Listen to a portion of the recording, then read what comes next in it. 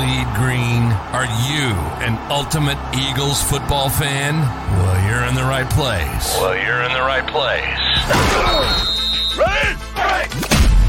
This is Birds 365, hosted by the new Mac and Mac, Jody McDonald and John McMullen. Here we go!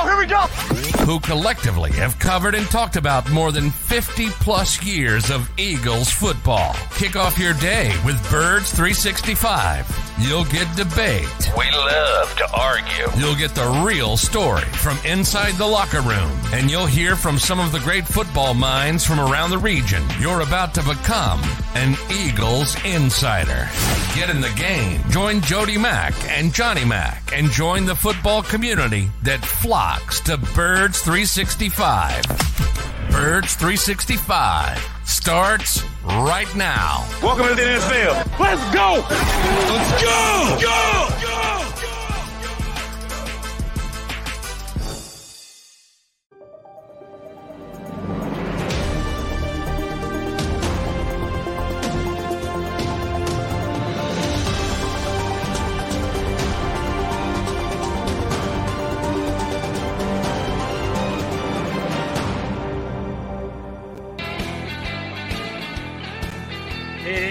Football Friday here on Birds 365. The first in-season Football Friday. I guess we're not in season with the Eagles yet, but we're in season with the NFL because it got underway last night. We're going to talk about that, the Eagles and the Patriots. A lot to do over the next 2 hours with your Mac and Mac guys, McMullen and McDonald, even though Johnny Mac is going to exit stage left for hour number 2. Got to get over to South Philly, get some more info on the upcoming Eagles and Pats games. Nice to sit in front of the TV and watch football last night, right, Johnny Mac? Yeah, it was sloppy, but it's nice to get the game back. Kadarius Toney, oof. I mean, that was an embarrassing performance for Kadarius. You know, to the point you start to, is he shaving points out there, Jody? But I think it was a big win for Detroit from a confidence standpoint. I think they're a good team. They didn't play well either. I mean, I mentioned, I think yesterday on the show, I'd be disappointed in that team if they lost without Kansas City not having Chris Jones and Travis Kelce. Well, they should have lost if Kadarius Toney could catch simple passes, but they won. And I think that has a chance to sort of bolster their confidence because it's a young team that hasn't done it before. Right. They haven't won at a high level before, and I think they have an opportunity. I think they're going to win that division pretty easily. I think they're going to be a playoff team, and that helps them because if you beat a team with the reputation of the Chiefs on the road, I think that helps. Although the Eagles will never use the word, sorry about that, I'm going to use the word because I think it is part of it, there's a little luck involved in sports. And when you face off against the defending champions – and they're missing their second and third best player, that had nothing to do with you. You didn't do anything about that, Detroit Lions. No, they've got a contract negotiation ongoing, and you got a little injury right before the year starts to the best tight end in football. That's just good luck. And you have to cash in the chips on good luck when it is handed to you, and that's exactly what the Detroit Lions did. But yeah, Patrick Mahomes could sue for lack of support from last night's game. Tony was the worst, but he had other balls dropped. They were just dropping balls left and right. The receivers were terrible. Oh, man. Yeah, and it tells you, I mean, too many people boil it down to quarterback versus quarterback. I talk about it all the time. Well, that was Patrick Mahomes against Jared Goff. You need some help at some point. And, this kind of stuff happens all the time. But, yeah, they without Travis Kelce, they're a completely different team. We talked about their ability to handle, and I was surprised. I give them a lot of credit, the loss of Tyreek Hill. But you still had Kelce. Now, without either of them, oof. That's all you can say. It was not good. And those kinds of players matter, to say the least. And I know Eagles fans are probably wishing Kadarius Toney could have had that kind of game in the Super Bowl. You never know. I mean, that's just bad football. Now, maybe it's sloppy being week one. I mean, but that's a good player. Now, I hated that pick for the Giants at the time. I didn't think it was a very good draft pick, and it didn't work out for the Giants. But Yeah, he's got talent, and he was just terrible. There's, all you can do is turn the page on that. and if you really want to read REID into it, Andy Reid plays his guys in preseason. We from time to time question, is it the right way to do it, the way the Eagles do it, putting the guys in bubble wrap for preseason, only worried about joint practices, one of which they lost this year. So 3 full practice. That's it. The Eagles base their entire preseason on 3 practices. Again, two against the same team. Pretty much, yeah. Yet, guess what? There's going to be some sloppiness in Foxborough as well. And we've already seen it with the Eagles. I'll go out on a limb and say not even Quez Watkins is going to drop 3 balls, one of which is going to be caused. Not like that. Not like that. That's, yeah. And Tony, you mentioned, yeah, they practice more than most. They still do, but he was banged up, so he didn't practice a lot specifically. So maybe that had something to do with it. But yeah, I mean, I don't expect anybody. Forget about Quez Watkins. You could go down to the practice squad and bring up, Greg Ward's not going to drop it, but bring up anybody. They're not dropping 3 balls like that. I mean, and one turns into a pick 6. The last drop, he makes that catch. They're already in field goal range. They're probably going to win the game because they have a very good kicker. So, yeah, I mean, he killed him. He killed him last night. And it's rare you can hang a loss on one specific player. You can feel pretty comfortable hanging that loss on Kadarius Toney. And oh, by the way, the one late was huge. But earlier in the game, this is one of the things I always harp on when it comes to evaluating players. You got to remember the exact situation if you're going to put a lot on one play. Patrick Mahomes threw a pick 6 last night. That wasn't on Patrick Mahomes. That was on Kadarius Toney. Goes right through his hands to a defensive back who takes it to the house 2 weeks from now, 4 weeks from now, a month and a half from now, 2 months. It's, Patrick Mahomes threw a pick 6 game 1. Yeah, he did, but he didn't. You're in my wheelhouse, man. Everybody's like, they look at the box score and they say, oh, Dak threw a pick 6. Watch the play. Right. Sometimes it's on the quarterback. Sometimes it's not. Certainly that was not on the quarterback. And it, on the other side, Brian Branch, a good young player, people say a month from now, well, he had a pick 6. Well, it was a gift. It was a gift. Presented to him on a platter. Yeah. So yeah, I'm a huge context guy. I'd love to hear you say that. Yeah, anybody who saw that knows it wasn't on Patrick Mahomes, but it's on his record. Right, and it will never change. And the other thing about last night, call it sloppy, call it what you want, and it doesn't matter now, but as we say, I was sitting here watching the game, I woefully disagreed with both coaches late in that game going for it on 4th down. Yeah. What the hell was... You know what bothered me, Jody? Because I like Dave Phipp. The early going for it backed up on the fake punt. And the whole freaking broadcast, and I rarely listen to announcers, but I'm going to complain about the rare time I'm going to complain about announcers. They're saying, oh, what a decision by Dan Campbell. Now, he's the head coach. I get it. But come on, mention the special team score. Come on. At some point in the 75th time, you're playing sycophant for Dan Campbell, who I like. Don't get me wrong. I think he's fun. I think he's honest. I like him as a motivator. But come on, that's Dave Bibb. Give him some credit. Give him some hat tip and acknowledgement. Right. Because, that's an issue for me in Philadelphia.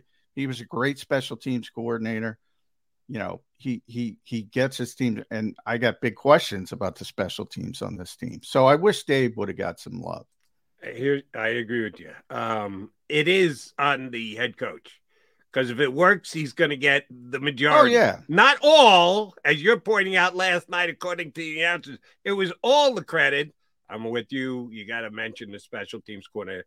But if you get it wrong, it's going to be on the head coach, too. You take that chance, you don't get it. Mahomes sticks in the end zone 2 plays later. What the hell is Dan Campbell thinking? Not what the hell play did Dave Phipp call? No, it is about the head coach, but the coordinator should be part of the conversation. You were right about that, and I thought that was nervy, and I did like it. But in the fourth quarter, you can't give the ball back to Mahomes there. You can't go for it on 4th down. You got to try and punt and pin him in at the 1 yard line. And oh, by the way, you don't get it. All he needs is a field goal. You go for the field goal. Now you're up. You at least got to make Mahomes score a touchdown. I thought that was a terrible decision by Campbell. And then Andy Reid gets the ball back 2 minutes ago, incomplete passes. He's a penalty. He's looking at 4th and 20. He's going to go for it. They jump offside, or the lineman comes up too early. That guy was jumping. 25, they gave him another chance to make the right call, and he still didn't. He still went for it. What was Reed thinking? You got all 3 timeouts left. You got to punt the ball. You got to try and pin him back. Then you let Mahomes, with not much time left, but some time left, try and pull off his magic if you can get a stop. That's the new NFL, man. That's from Detroit's perspective. You're trying to win the game. You got to. Patrick Mahomes is on the other side, and again, one play. If Kadarius Toney makes that catch, that was right after that. If he makes that catch, I think that was the second play after that. If he makes that catch, they're already in field goal range. They're going to lose the game. But I don't. They're trying to seize the moment, trying to win on the road against the reigning Super Bowl champions. And that's what they do. They're very aggressive, and that's their mentality, and that's sort of what they usually do. Now, Andy, that's not typical Andy way of doing stuff. All I can say is they know how Detroit plays. So, Ben Johnson's going to go for it on 4th down if they have to. They're going to come up with wrinkles and do some innovative stuff, and it's going to be very difficult. Remember, you only got to get 10 yards and 4 downs, so game's probably going to be over. And he's got Patrick Mahomes, and he took a shot. And by the way, he was almost there. He almost did it. But again, those receivers were so awful. All of them. I mean, to Toney first and foremost, but all of them. He almost, if that's Justin Jefferson out there, they could convert that. But they don't have Justin Jefferson out there. So I get it. But yeah, it's obviously a low percentage play. I mean, even with Patrick Mahomes. But if it were, the backup, if it were Chad Henne, who the heck is their backup now? Chad was banging the drum. I don't even know who their backup is. But, he's probably not going to do that, and he's probably going to play the percentages. But with Patrick, you take a shot. But here's the problem. He didn't have Justin Jefferson to put in that game, or A.J. Brown, or Devonta Smith. It was still going to be Kadarius Toney and Watson, and I did not think he was converting 4th and 25. I had an issue with both of them. And sure enough, they don't get on 4th and 25. Lions get 8 yards on the first 2 downs. Kansas City use their timeouts, and they go Montgomery up the middle. Just like blatantly up the middle. Why do I think Chris Jones would have made that stop? It just pointed to the fact that Kansas City was playing handicap. But I'm not. I'm getting too on. This is very rare for me. But again, they made David Montgomery out to be some kind of star. They better get the ball to Gibbs quickly, because that guy's got no explosion whatsoever. I think his longest run was 8 yards. Yeah, he's physical. He can move the pile 2 or 3 yards. And their offensive line is great. Detroit's offensive line they're right there, top 5 with the Eagles. It is a really good offensive line. But yeah, David Montgomery, he doesn't have much left. I thought that was a bad decision by Brad Holmes. Gibbs will be fine. It's a matter of how much traffic can you give him, and should you have taken him at 12 overall. But yeah, David Montgomery trading for Williams, I don't like that. at all. And oh, by the way, here's the thing about Gibbs. And Gibbs showed some burst last night. He's got some serious speed. He also likes to play physical, and he's not that big. Yeah, I don't like that I have necessarily. concerns that he's going to have a somewhat of a shelf life in the NFL.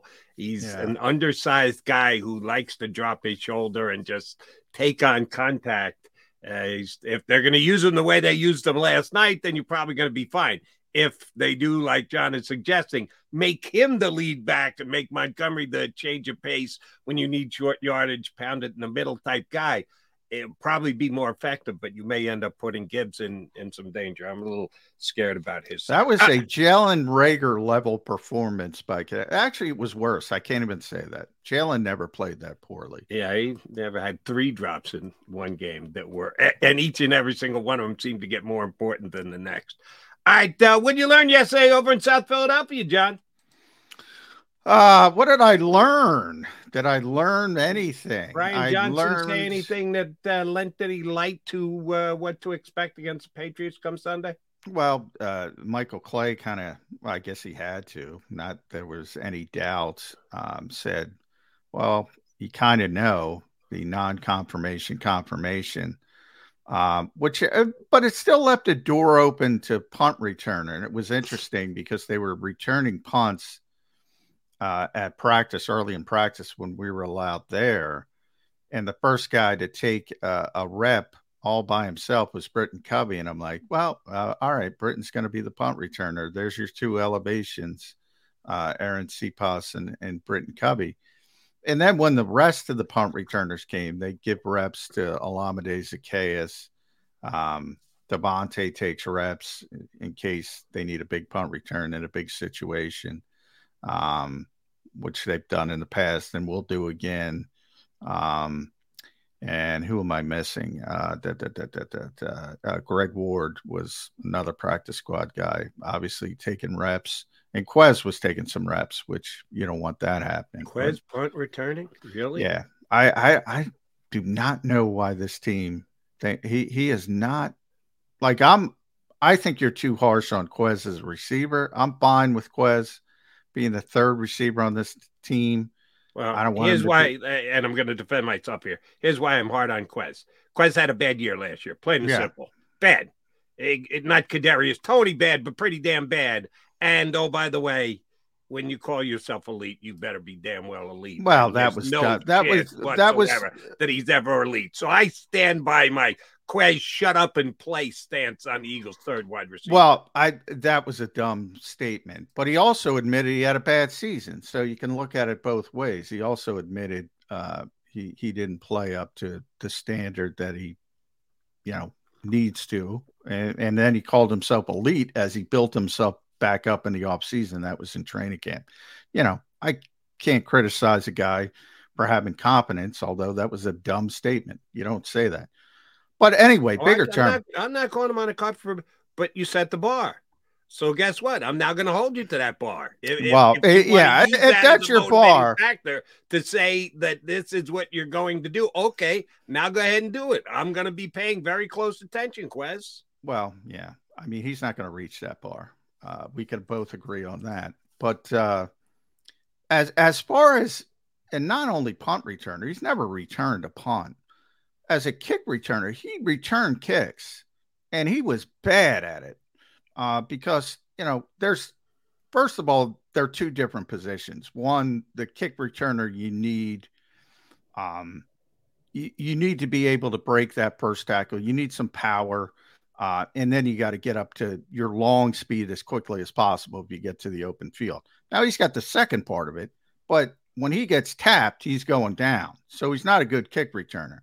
Punt returner is different. You need the short area quickness. It's like a slot cornerback. You need to make the first guy miss in a different way, be shifty, and then get going. And he doesn't have that. Again, he's got the long speed, but he can't get there to get up to full RPMs. So I don't know why the Eagles keep, and they don't. I mean, he's not returning kicks anymore, and he's not going to return punts. But I don't even know why they're even wasting reps. But anyway, I digress. The larger point is when they all came together, Alameda was still taking the first team reps as the punt returner. He's on the roster. Britton isn't. But I get in the locker room, and the indications are that Britton's going to be the guy. So there's still some uncertainty, at least a little bit, when it comes to punt returner.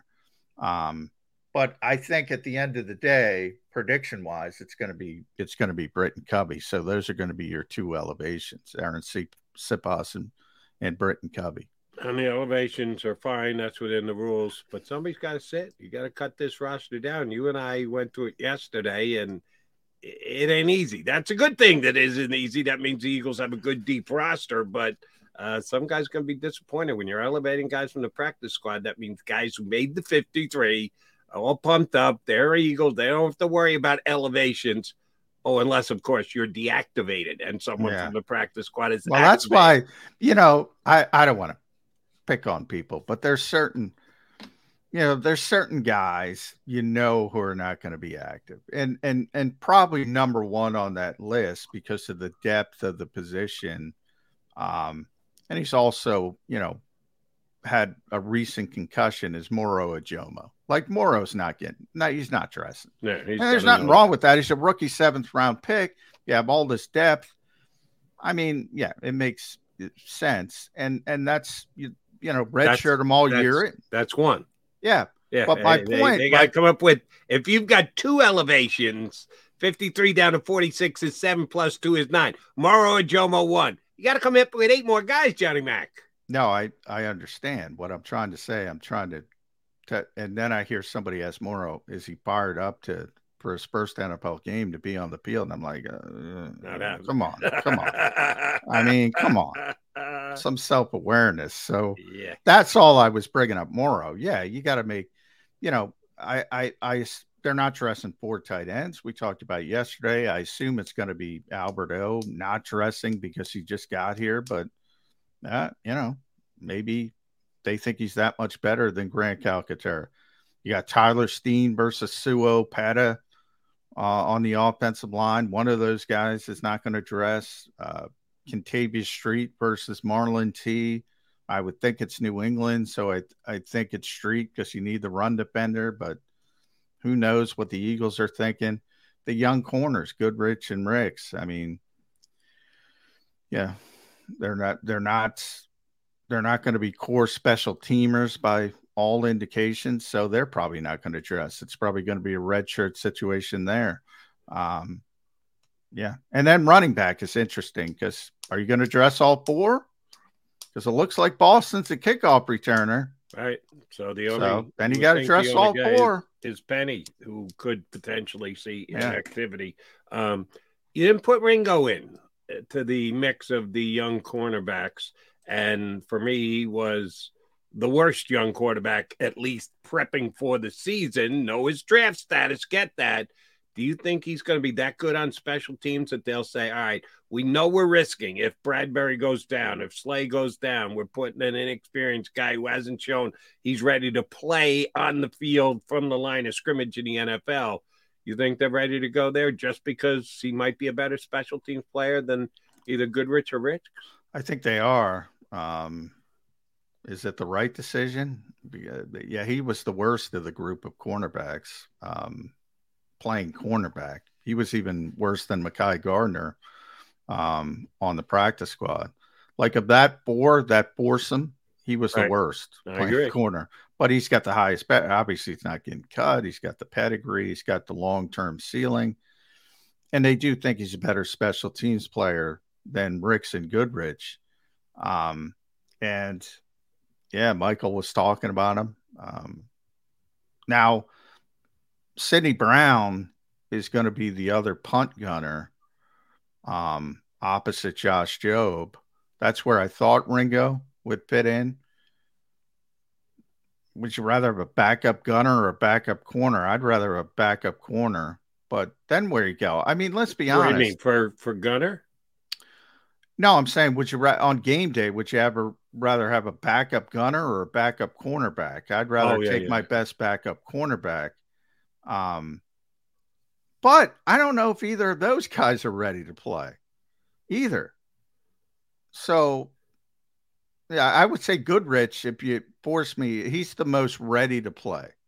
He's the most ready to play. But is he ready to play? I can't say that definitively. How many snaps did he get from scrimmage last year? Goodrich? Yeah. 0. He was on the practice squad. He didn't. Was he elevated? Was he elevated for any games? I'd have to double check. I can double check in the break. I don't think so, though. Yeah. I don't think he was. So the only advantage he has is he was part of the team. Maybe not playing part of the team, but practicing part of the team. And that's the edge. And just from watching practice, he looks the most comfortable to play. But, yeah, can he play at this level? I don't know. All right, John. This is a question I know you can't answer, so it's kind of an opinion question more than what you've observed type of question. Hassan Reddick is going to play on Sunday with a massive bandage/club on his hand because of the operation that he just had on his finger. You know, the defensive ends, guys who are in trying to get the quarterback and line, they're not going to be handling the football, so you can get away with playing with a massively bandaged hand, but you still got to be able to use your hands and trying to move off defenders and the like. Do we have any concerns that, not that he's going to re-injure himself, because they're going to bandage that thing up and put plaster on it, and he's not going to get hurt using it maybe as a weapon in the game on Sunday. But do you think it has any effect on his play? I think it tells you that no matter how cute the defensive coordinator wants to try and get, I don't think they'll be dropping him back in coverage, which you do every once in a while to try and keep the other team. Curveball, every once in a while. And I'm okay with that.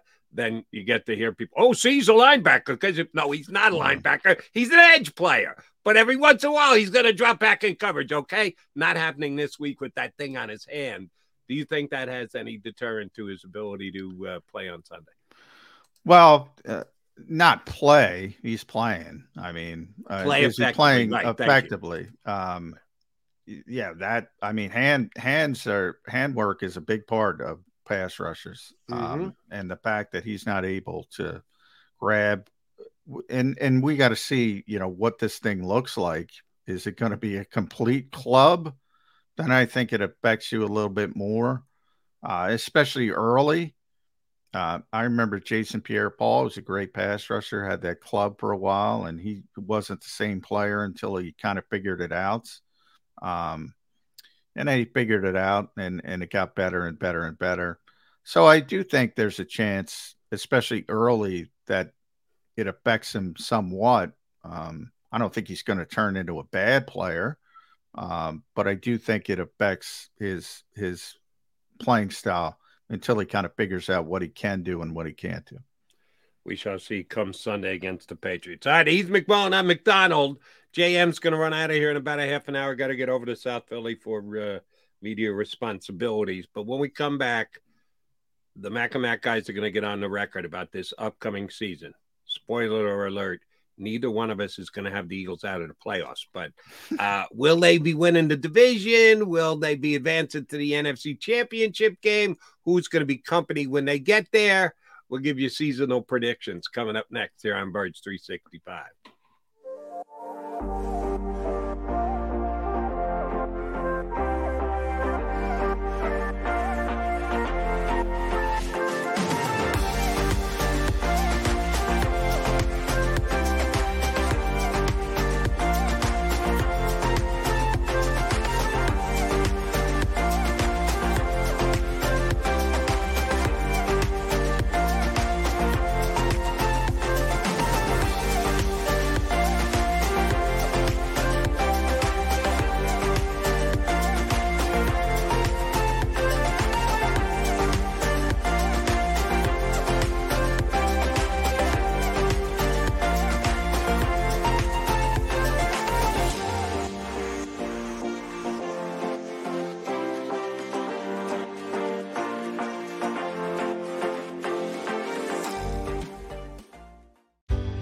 Go passionately.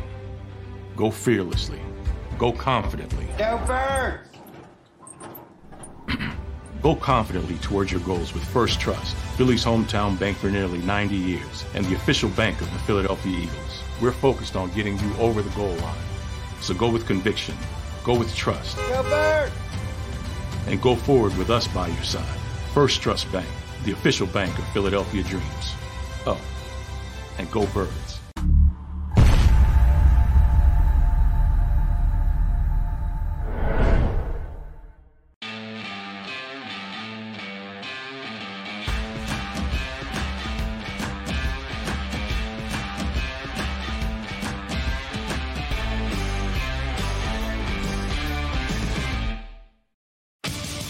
The greatest fans on earth.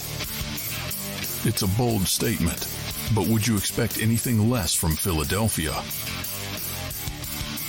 58 years of heartache creates a toughness, a grit, a resolve not found in most.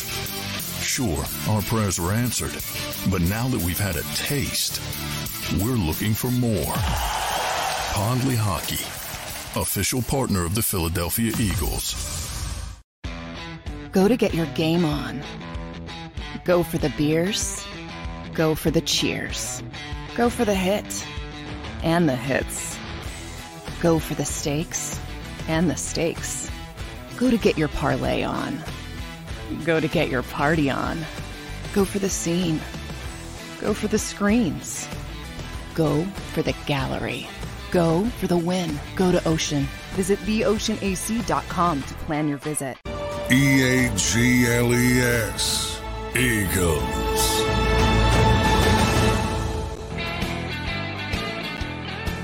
It is Birds 365 here on the Jacob Beatty YouTube channel. Jody Mack with John McMullen. Hey, if you want to do solid before the season starts, you got to do a lot to prep and get ready for a upcoming season.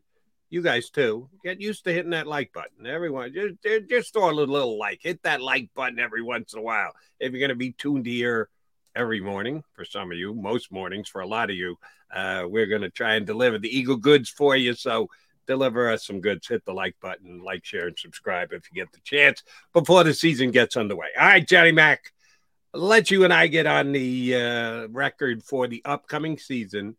Some preseason predictions, more Eagles noteworthy than anything else, but we should pick them all because, the Eagles are going to have to face somebody from the AFC if they're going to get to the Super Bowl.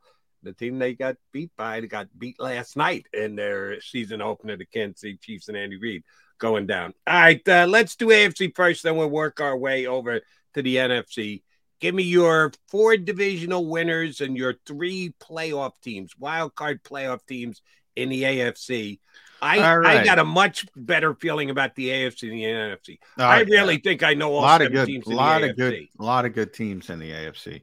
I'll start with our old friend down in Jacksonville because I think that is my most definitive division winner. That's how I describe it. If there's any team that I'm going to guarantee wins their division, it's the Jacksonville Jaguars. So Doug Peterson, back in the playoffs.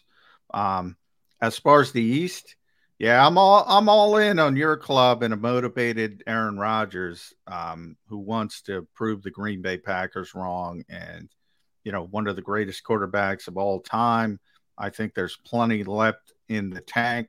I think that it's going to be a special season for the New York Football Jets. Jalen Hurts was once the highest paid player in the history of football. He's now 4th. Joe Burrow, the latest to take over the number 1 slot. He's great. I think Cincinnati is going to win the North. Overreaction, right? First game. But it's not an overreaction to the first game. Even though I dislike Brandon Staley, I keep going down the Chargers route because I'm such a big Justin Herbert fan. If the Chiefs play this game with Chris Jones and he sits out 8 games, which is his plan, or the 8th game he's got to come back. I forget if it's 8 or 9. I don't think they're winning that division. I think they're winning. They'll be a wild card. but I don't think they're winning if they play 8 games without Chris Jones. So I'm betting that's the case. He's proven he's going to sit out. He said he's going to sit out until he has to get that year towards free agency. If he's not there for essentially half the season, they're not winning that division. I'll go with the Chargers. And then wild cards, Chiefs are one of the wild cards. Buffalo and Baltimore would be and that is a very deep group of teams, I would add. I'll start in the East. Even though I'm a Jet guy and thinking that they could be back in the Super Bowl for the first time in 50 years, I wouldn't be surprised if the Bills end up winning that division. Doesn't mean that the team can't advance come playoff time. And, oh, by the way, week 1, Monday night, after the Eagles and the Patriots done on Sunday, Monday Night Football, you got both New York teams in the night action. Sunday night, Cowboys, Giants. Monday night, Jets, Bills. Jets at home. If they want to win the division, they got to win the opener. And they might. I'm not going to get that nervy right off the bat. I'll give the Bills the division, maybe even in a tiebreaker. Jets make the playoffs as a wild card. I, too, have the Bengals, same as you. Ravens making it as a wild card. Jags, easiest pick 'em of all to win the Central. I'm going to stick with the Chiefs. At some point, Chris Jones is going to come back. At some point, Travis Kelce, and probably next week, is going to come back. Not only don't I have the Chargers winning the that division, I don't have the Chargers making the playoffs. I don't have the Chargers finishing in second place.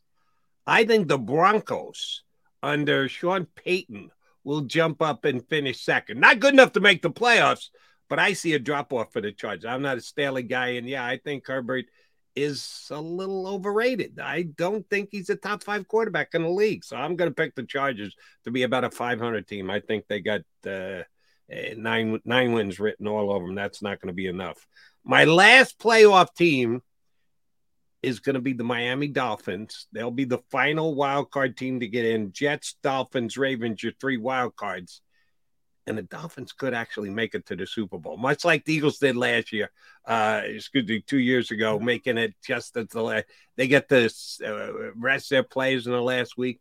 You know, I'm a Tua guy.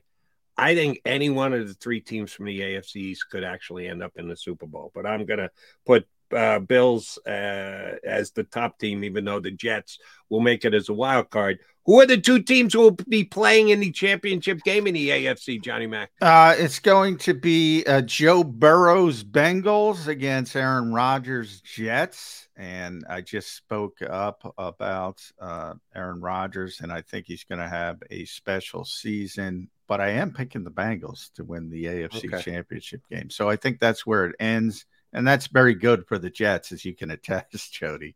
But I don't think they're going to make it over the hump. I think it's Cincinnati's year. I think they've learned from that. Sometimes you got to go through it. You got to get to the doorstep and things happen. They've already been to the Super Bowl once, but yeah, I think this is Cincinnati's year. So I'm also foreshadowing my ultimate results. Okay. And I'm going with the Kansas City Chiefs. You want to talk about a safe bet? Chiefs being in the conference championship game. They've only done it 5 straight years. Why not make it 6? Despite last night's loss, Travis Kelce's going to be back. They'll eventually get the Jones thing done. Maybe they even get it done this week because Bosa got signed. They better get it done. Oof. Bosa got done yesterday. Burrow got done before the season. We'll see if the Chiefs can get it done before next week's game. They got an extra 2 days to do it since they played on Thursday night coming off a loss. That probably did not hurt Chris Jones's chances of the fact that they lost the game last night. So I'm going to say Kansas City against the New York Jets. And we've already seen Kansas City lose a game at home, and it might not even be home. Might be at MetLife Stadium. You know, MetLife Stadium. MetLife, according to Aaron Rodgers. So I got the Jets in from the AFC. NFC, I'm more up in the air. I really do like my 7 teams. I think my 7 teams, you're higher on the Chargers than I am. I have them out. You have them winning the division. But I like my 7 teams.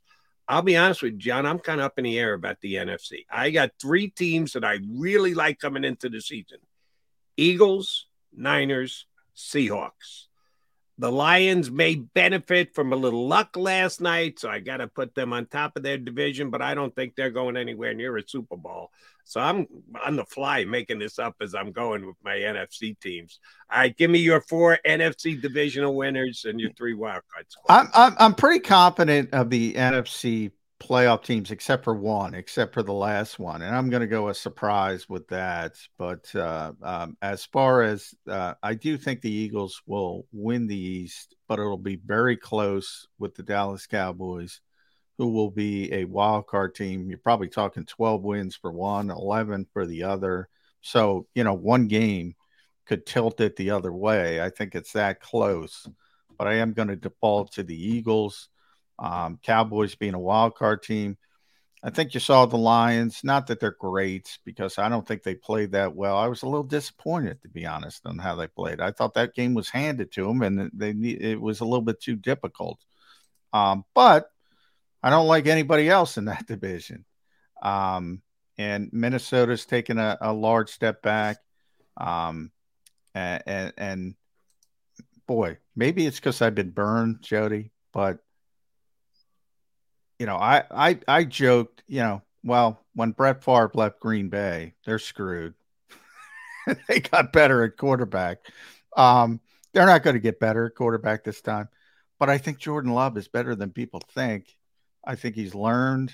I think it's, he's comfortable. This is my surprise. They're going to be a wild card team. So Really? Lions and Packers are coming out of the North. I got the Saints winning the South because I got to pick somebody.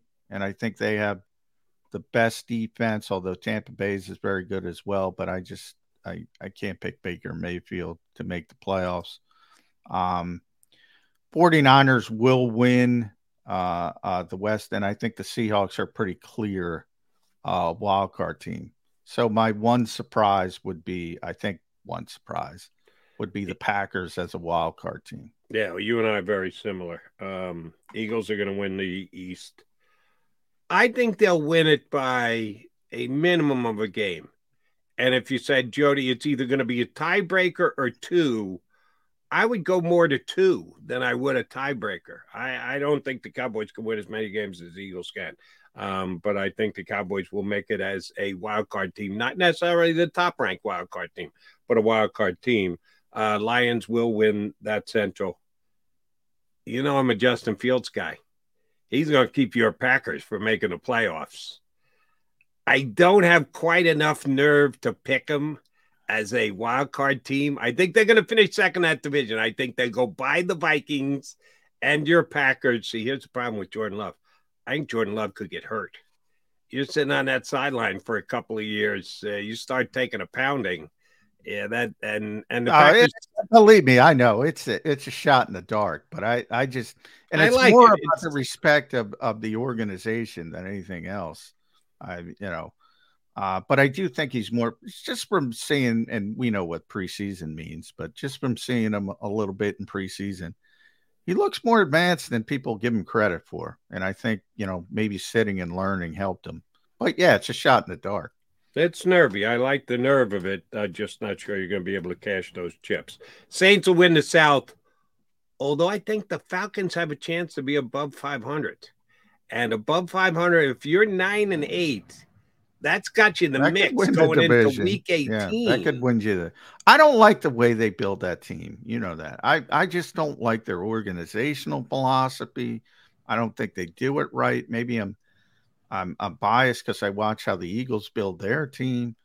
I just don't like it. I don't like how they build their team. There's no foundation to it. It's all sizzle. Where's the steak?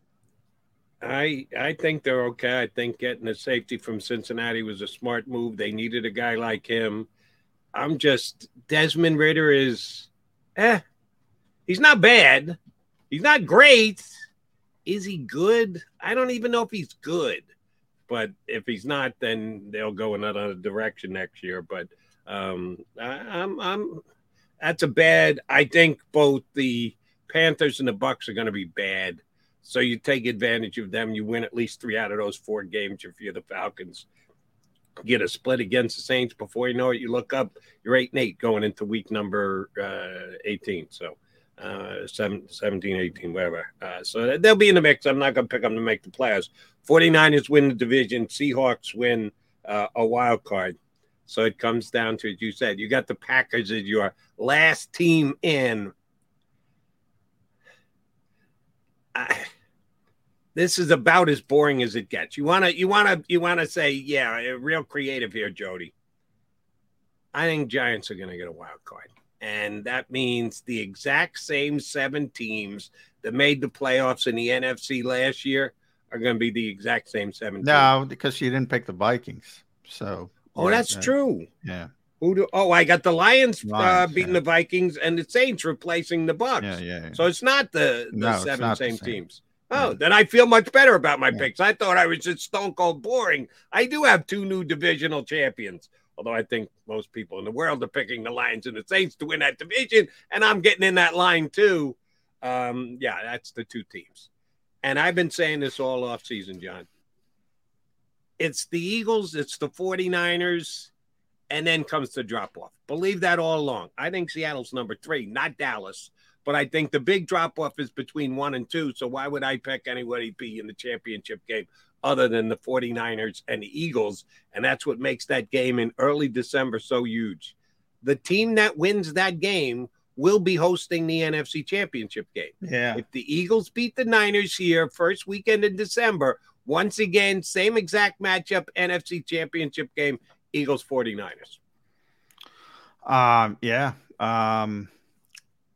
I don't necessarily disagree that much with your thought process, and it comes down to who's going to have home field because I actually also have the Eagles and the 49ers.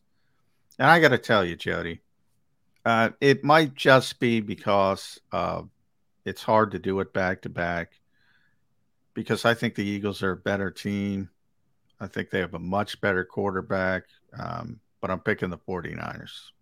And I picked them to start last season. So I'm probably going down the wrong routes. Something's going to happen. Last year they had some bad luck. Maybe the Eagles have some bad luck. We're throwing that word around that nobody likes, but it's true. It's so difficult. I think the Eagles will be on the cusp. Maybe it's a revenge game for the 49ers. I can't imagine them coming here in winning, though. So they got to figure out a way how to get that number 1 seed. And maybe it's winning, even if they lose here, maybe it's winning more and being able to do it in a different way. But I have a very difficult time going back to back with anybody that doesn't have Tom Brady. So I'm picking the 49ers. All right, so you got 49ers, Bengals in the Super Bowl. I'm all green, Eagles and Jets in the Super Bowl. And the one thing I will say about you, there's going to be, if John McMullen is right and the 49ers are in the Super Bowl, I don't think this is going to be a, why am I just zotzing out on the Baltimore quarterback who went to the defense, who was an announcer on ESPN forever after his life, who's not doing it anymore. Trent Dilfer. This will not be a Trent Dilfer-led 49ers team going to the Super Bowl. Brock Purdy's going to have a big hand in on the 49ers going to the Super Bowl. And a lot of Brock Purdy haters here in town that if he goes to the Super Bowl, they're going to have some splaining to do because, I like Purdy. I just think the Eagles are a better team. And I think that the NFC Championship game here could be a really fun game with Hurts and Purdy going up and down the field, and both of those teams scoring a bunch of points. Could be a great NFC Championship game. But you're not going down the road that the 49ers will make the Super Bowl despite Brock Purdy, are you? No, I'm not going down that road. I seriously debated the Cowboys and the 49ers in the championship game because it could go, in a different, as I said, I think the Eagles and Cowboys are going to be right next to each other the whole season. It's not even about it for me. It's about the odds, really. I'm playing the odds. I'm more worried about the back-to-back and the human nature aspect. I agree on paper the Eagles have the best team in the NFC, so they should be back. on paper, but we all know this game isn't played on paper. So I'm kind of playing the human nature odds, for a lack of a better phraseology. But the Eagles certainly have a chance, but I got to pick somebody, so I'm picking the 49ers. Yeah, and so you think the Cowboys will be even with the tiebreaker, that the division will come down with a tiebreaker? Well, I think it's a 12-win team versus an 11-win team. So ultimately, if you can find, it might be an injury. If you can find a way to get that extra game, I think they're going to be that close in the standings. I think, something can shift it for either team. Because I think more of the Cowboys than you do. I think did Rob pick him to win the Super Bowl? Oh yeah, he's got him going to the Super Bowl. I don't know if in case you're wondering, right? It was Rob Motti who was here with us yesterday. Yeah, Rob Motti, my buddy. I think the Cowboys are a good team. I think they're a good team, and I think, look, you know the issues with the Cowboys. The owner's going to get in the way. He's already in the way. He's not asking people about Trey Lance. He's trading for a backup quarterback. He's not using people as a sounding board. There's a lot of issues with the Cowboys, but talent is not one of them. They're a really talented team, easily top 5 in the league. So from that perspective, they're going to be involved, and I think they're going to be very close to the Eagles. And if the right injury happens at the wrong time for either team, it could affect the race. Yeah, I don't think they're a top 5 team talent-wise in the league. I think there are 5 teams in the AFC that are more talented than the Cowboys, and 2 teams in the NFC that are more talented than the Cowboys. So that pushes them down. Let me ask you one Cowboy question before we let you run. I see Marc Farzetta ready to jump in, hour number 2. Were you in Minnesota when Mike McCarthy was calling plays for the Green Bay Packers, when he was the head coach who was actually calling plays for Green Bay, or were you here in Philadelphia already? No, I was there. Yeah, Mike was a good coach. No. I didn't ask you about his coaching. I asked about his play calling. Was Mike McCarthy a good play caller in your estimation? You had those games, matchups, Vikings against the Packers. Did the Vikings give respect, have some fear of Mike McCarthy? The play but, I mean, it's kind of hard because the fear was Aaron Rodgers. That's what I'm trying to get to here, Johnny Mac. Which was it? Was it Aaron Rodgers or was it Mike McCarthy play call? And I get it. The quarterback's got to he's got to perform. But was Aaron Rodgers that good that anybody could have called plays for him? Or is McCarthy and he in a good spot in a place? And do you think his play calling helped Aaron Rodgers become what he became? I think he helped Aaron Rodgers become what he became. Then when he became what he became, if that makes sense, he got the hell out of the way, like a smart coach will do. I always, one of my biggest criticisms of Chip Kelly is that Chip would never want a quarterback like Peyton Manning or Tom Brady at the time. I remember writing, he wanted, hey, run what I say, run what I do, run the RPOs. Like he wouldn't want somebody orchestrating things from the line of scrimmage. So I think Mike McCarthy helped develop Aaron Rodgers. And then when he developed, he got the hell out of the way. And I think that's what you should do when you have a quarterback like that. And I think that's what Nathaniel Hackett does. And I think that's what Matt LaFleur did. So let me ask you this question. What does he do with Dak? Dak's not Aaron Rodgers. Dak's not young, learning Aaron Rodgers. He isn't, oh, my God, look how good Aaron Rodgers is. Let me take a step back. What does he do calling plays for Dak this year? Well, I think they have talent, similar to we talk about it here with Brian Johnson versus Shane Steichen. I think Brian's going to be fine because the Eagles have so much talent on offense. Now, you're going to it's hard. I'm very aware, and I say this all the time, and I said yesterday on the show, we do not judge play calls. We judge play results. Sure. I'm very cognizant because I've talked about it a lot with Doug Peterson. I'm very cognizant of understanding. I don't know what the design of the play is. I don't know who made the mistake. Now, I have the luxury of going back and asking these guys about it, and Doug's very honest. Sometimes I had a great play call on, and Somebody blew a block. Nobody knows it. You never get in the play. It looks like a disaster. And sometimes he said, I got a shit play call on, and one of the guys picks me up. I mean, and the result of the play defines, oh, what a great play call by that. Might be a shitty play call, and vice versa. So I'm very cognizant of that. But when there's a quarterback like Rodgers and Manning and Brady, get out of the way. If you don't, you're bad. That's all I can say. So here's, we can went full circle.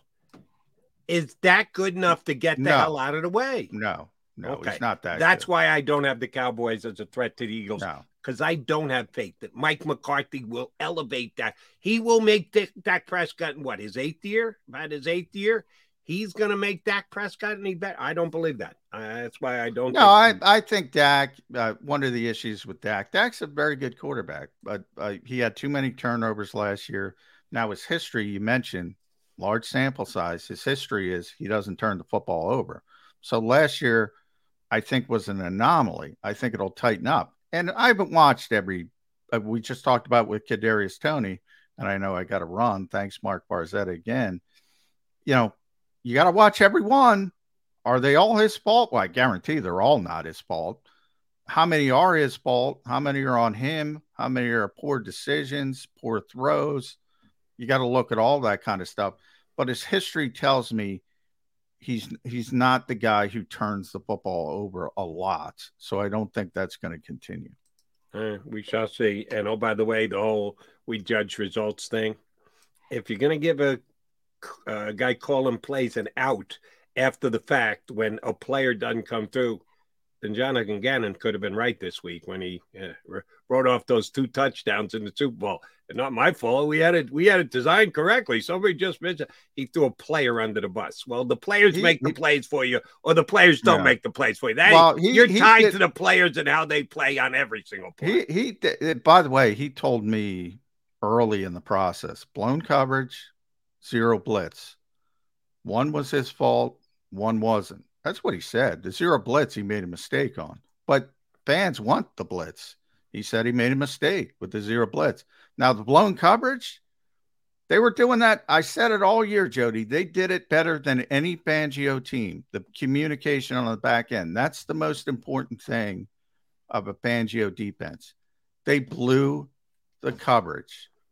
It's always about players first. Always about players first. Even a guy like Belichick this week, who the Eagles will be facing off against, you're as good as your player. You can only elevate him so much. And I don't know that he's got good enough talent. You got the Eagles winning on Sunday?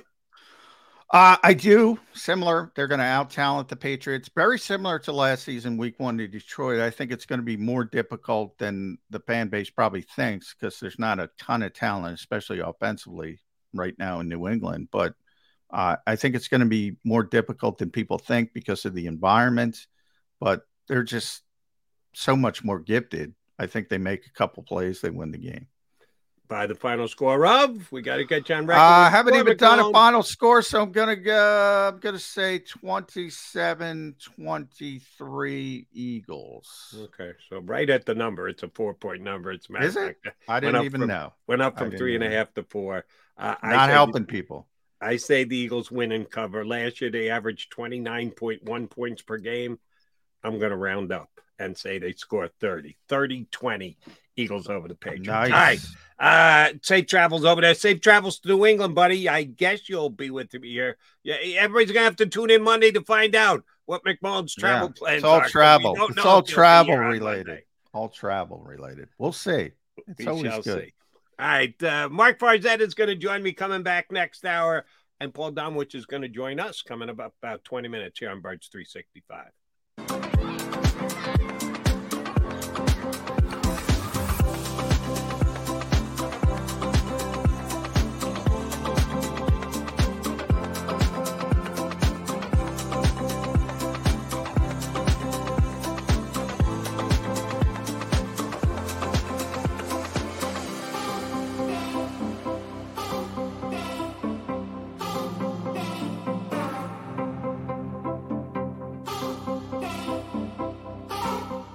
If you own a company and you're not producing a podcast, you're missing out. The public consumes messaging when they're ready. Join the professional podcast network of companies and let Jacob Media Partners put you in the podcast arena. Come to our professional studio, or we'll come to your place of business and professionally produce your company podcast. Call Jacob Media right now at 267-261-3428. 267-261-3428.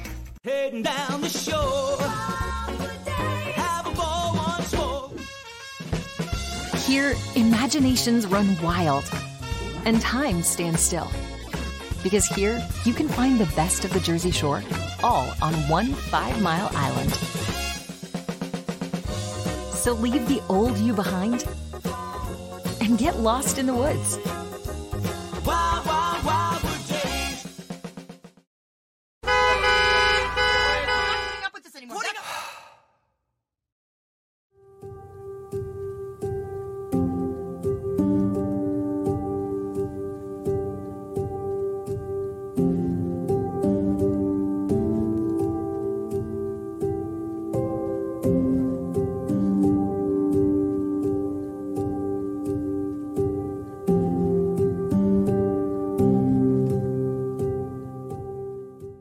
Score and save in southeastern PA and Delaware with Colony Pools this football season, and let the experts close your pool with a custom Merlin safety cover in green for the birds. And if you join our Winter Watch team, we'll give you another 20% off, and Colony Pools will handle it all.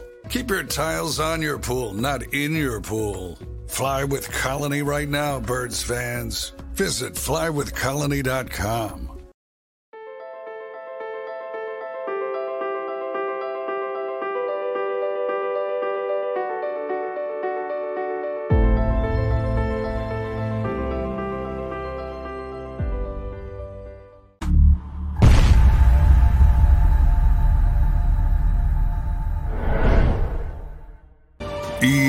EAGLES, Eagles.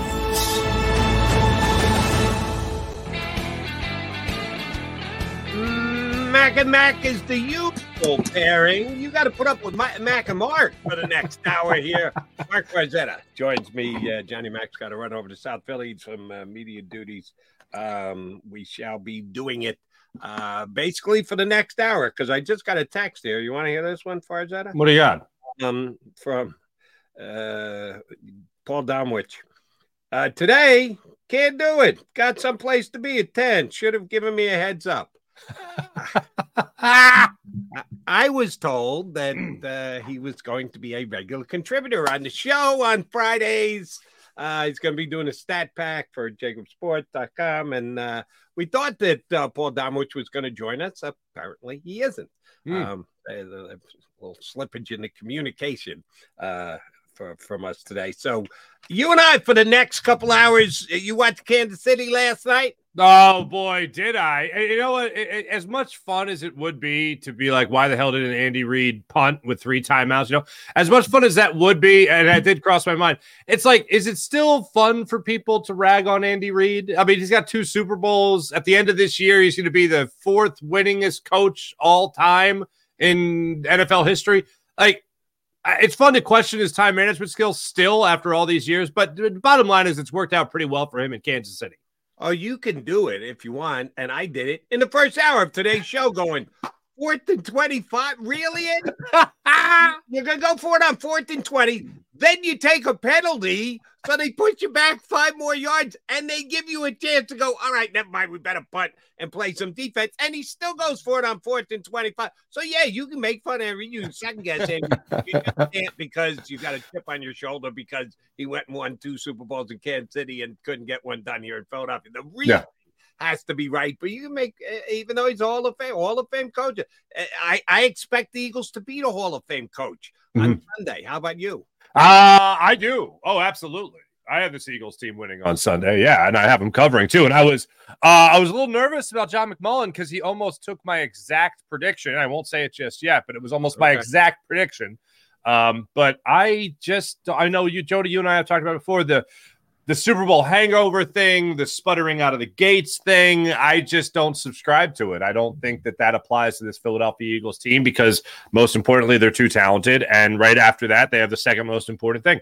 They're not going to be a rudderless ship. They are a team that has phenomenal leadership. And this morning on my show, I kind of went down memory lane for a second.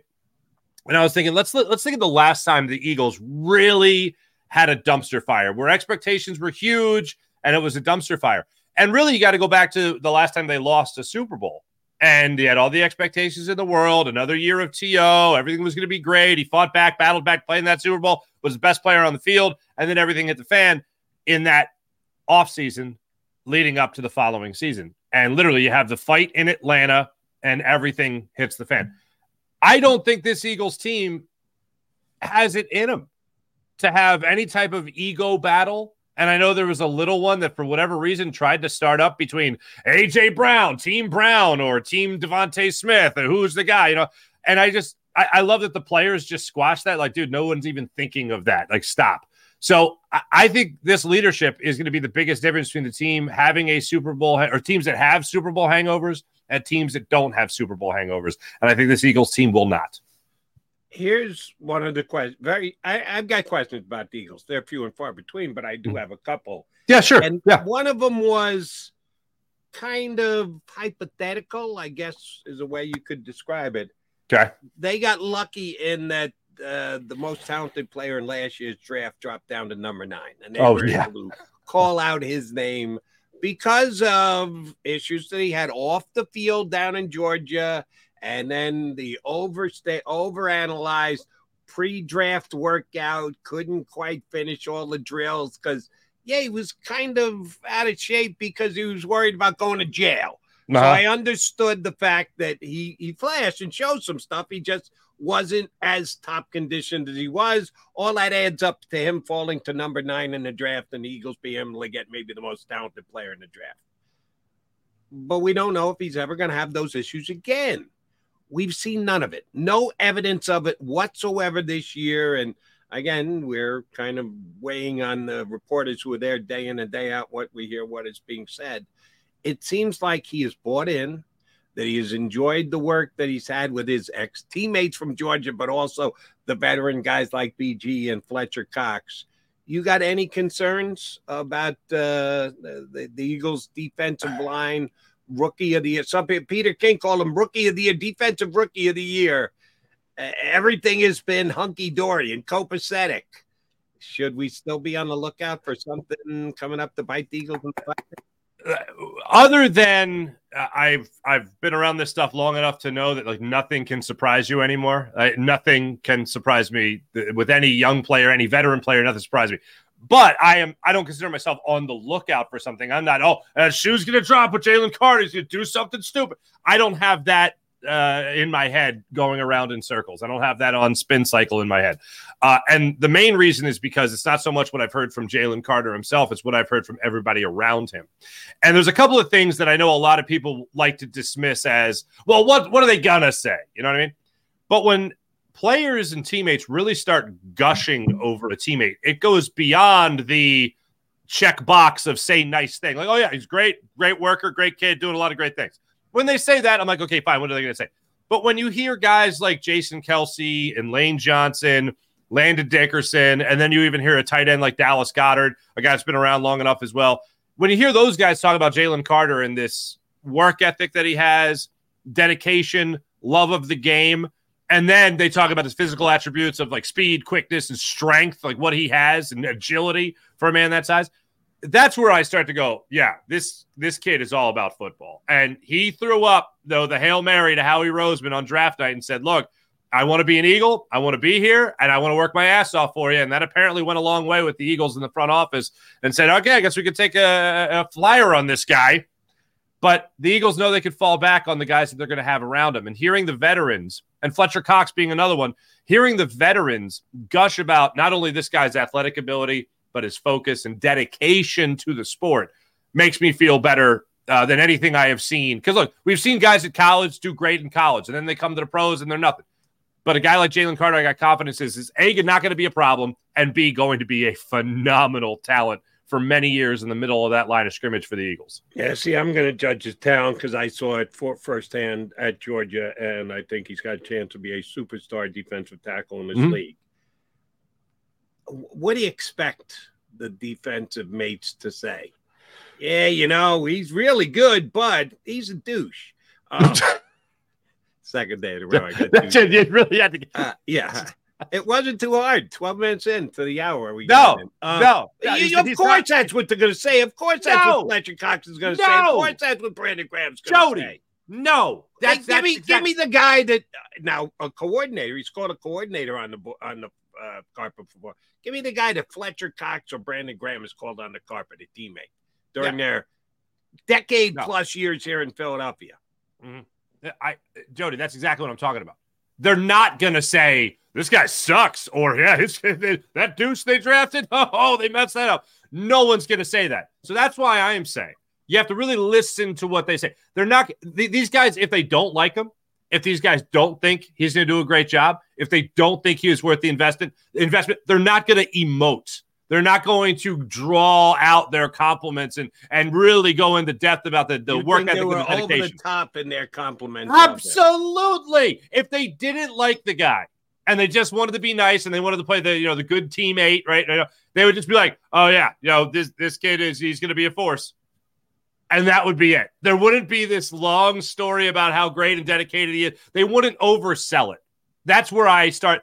I start listening when they go beyond the normal of like, oh yeah, good. I can see why you drafted him. Glad he's on our team. When they get past the generic stuff and they start really talking about situations like Landon Dickerson did and Jason Kelsey did, where they tried to block him, or Fletcher Cox has talked about his strength there at the line of scrimmage, seeing him shove this very talented offensive line out of the way. When they get into more details like that, that's where I start listening. Because anybody's going to give a compliment.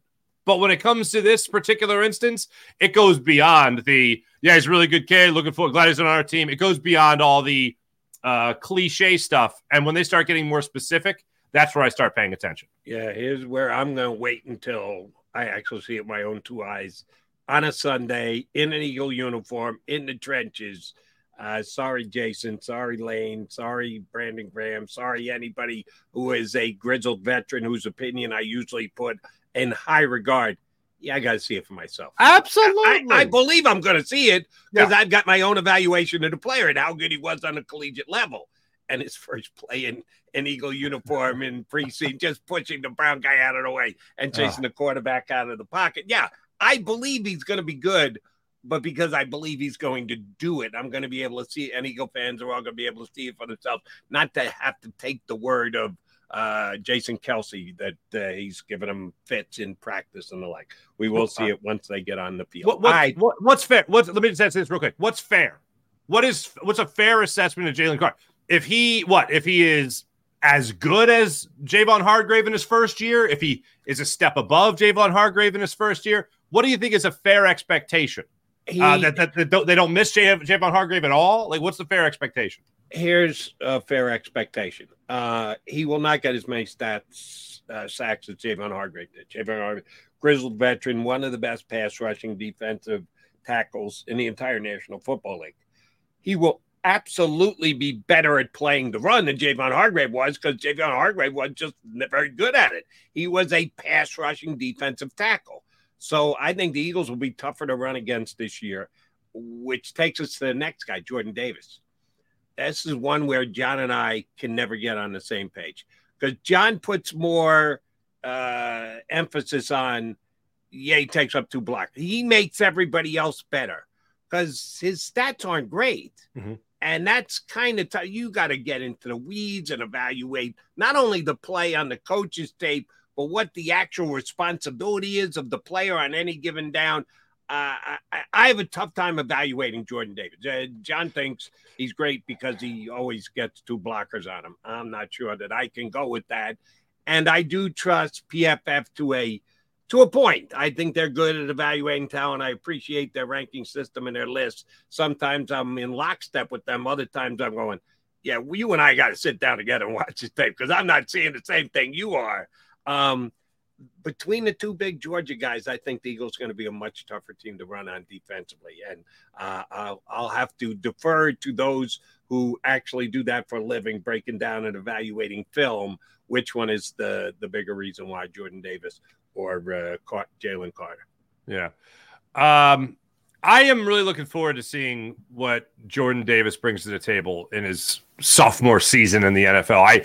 I think in the preseason, you saw him have a similar move. I mean, it wasn't a clean, get off when you talk about what you saw from Jalen Carter against the Ravens, but you saw a power move from Jordan Davis against the Jets last year, and that got everybody excited, myself included, where he was able to get through a double team from their offensive line. I need to see that more often. It's not just drawing a defender. It's what you do when you do draw that second defender, or excuse me, that second offensive player. I want to see what happens when he does get that double team on him and see how often he's able to get through that. And the other thing is he only played in 13 games last year. Like, so we didn't really get to see all of the Jordan Davis that we wanted to see. And then they get they get Ndamukong Suh, they get Linval Joseph. They obviously have Fletcher Cox. And I really wanted to see more, and they had Javon Hargrave, and I wanted to see more of what you could possibly get from Jordan Davis. So this year, it's not just about drawing that double team, which he did. John's not wrong. He did draw a lot of double teams. But I need to see what he does when he does draw that double team. How many times can he get through that for himself? How many times can he win that battle? And it's not going to be often. It is going to be difficult. These are guys that are professionals for a reason. But I want to see how many times he's able to win that one-on-two battle. And not just draw the defender, draw the offensive lineman, but also open up a spot for himself as well as a teammate. So that'll be the big test for me going into the second season of Jordan Davis. And I think with another year under his belt, I think he will be that guy. I think he will be him, as the kids like to say. And if it opens up Nakobe Dean being able to get to the ball untouched and being able to make tackles at the line of scrimmage, a yard or two down, not 8 yards down the line, then perfectly fine. Jordan Davis can do his job to 100% ability and have no tackle whatsoever. It can happen, and we'll find out if it does for them this year. All right, that's the defensive side of the ball. Well, we still have questions, Mark. Nakobe Dean, one of them. Zach Cunningham, another. Everyone seems to love Reed Blankenship because he was unquestionably the best safety in the preseason this year. But we're not all that far removed from him being an undrafted free agent who the Eagles gave a $5,000 sign. We talk about it all the time. And I don't know that you and I have talked about it.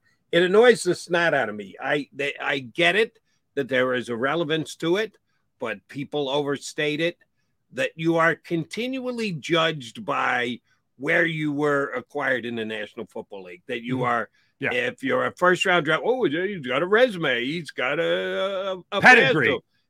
Pedigree, thank you for the word.